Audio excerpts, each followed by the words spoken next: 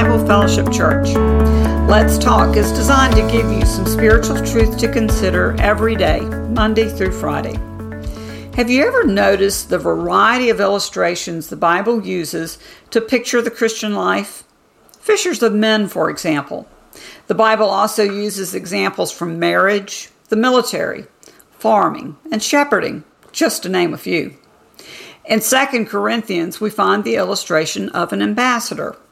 Have you ever thought of yourself as an ambassador? 2 Corinthians 5:20 says this, "Therefore, we are ambassadors for Christ, God making his appeal through us. We implore you on behalf of Christ, be reconciled to God." Ambassadors for Christ. Let's think together about the implications of that role and the message Paul was relaying to his original audience by identifying Christians as ambassadors for Christ. By definition, ambassadors live in a foreign country as representatives of the nations they consider home. They live in a foreign land, but still maintain citizenship in their home country. Ambassadors are generally not assigned to a foreign nation for just a brief stay, but they actually pack up, move, and live among the people of the foreign country. Today, ambassadors prepare in advance for living in a foreign nation by learning the culture and language of the people where they will be living. This type of cross-cultural training is essential for good communication. Otherwise, they risk misrepresenting themselves as well as their own country. When Paul wrote to the Corinthians, the position of ambassador also included the role of peacemaker. It still involved representing a foreign nation and living among the people, but the role of ambassador also involved making every effort to keep rebellion from breaking out among the people. Warren Wiersbe describes it this way: there were two kinds of provinces in the Roman Empire: those who had submitted to Rome and were living peaceful, surrendered lives.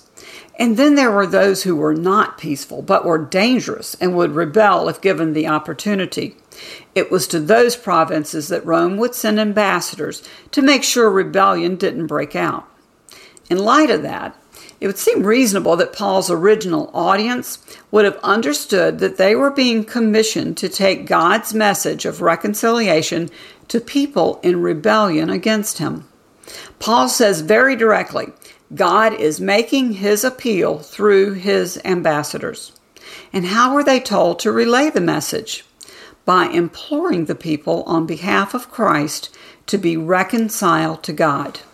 The picture is one of sincere pleading with the people in rebellion to accept God's terms of peace. Well, about now, you may be wondering how any of this relates to us today. Actually, the parallels are timeless and a powerful illustration for the 21st century. As believers in Jesus Christ, we too are assigned the role of ambassador to represent Christ, our King, to people in rebellion against him. We're citizens of his kingdom, but he has sent us to live among the people of a foreign land, the kingdom of man. We're here on earth to represent King Jesus to people who are not part of his kingdom. We're sent as ambassadors by God to make an appeal to the citizens of the kingdom of man.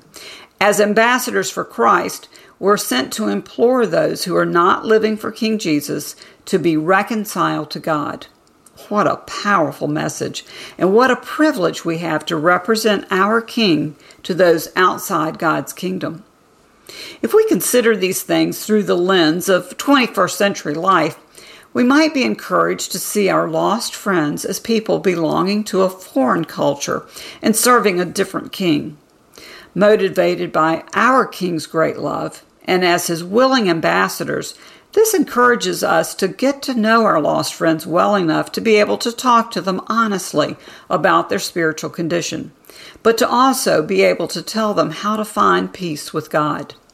This might require some cross-cultural training of sorts to be able to communicate effectively, and it will definitely require knowing our King, King Jesus, well enough to be able to clearly explain his wonderful plan of reconciliation that he offers to anyone who will surrender to him. So how are you doing in your role as ambassador? How are you doing representing King Jesus? How are you doing living among people who may not understand what it means to belong to the kingdom of God? Can you communicate effectively His message of reconciliation? We are each here on planet Earth, sent by Jesus, on a limited assignment as His ambassadors, with the greatest message of peace that has ever existed. None of us knows the moment when Jesus will call us home from duty, so let's take every opportunity He gives while we are still here on foreign soil. Let's represent Him well and be ready to communicate clearly with those ready to receive God's plan for reconciliation. Let's pray. Thank you, Jesus, that truly You are King, and thank You for making it possible to have a relationship with You. Help us to represent You and Your message well to those who need to hear about You and Your perfect plan for reconciliation. Amen. Well, thanks for joining us today for Let's Talk. Remember, come what may, Jesus is King. Let's represent Him well.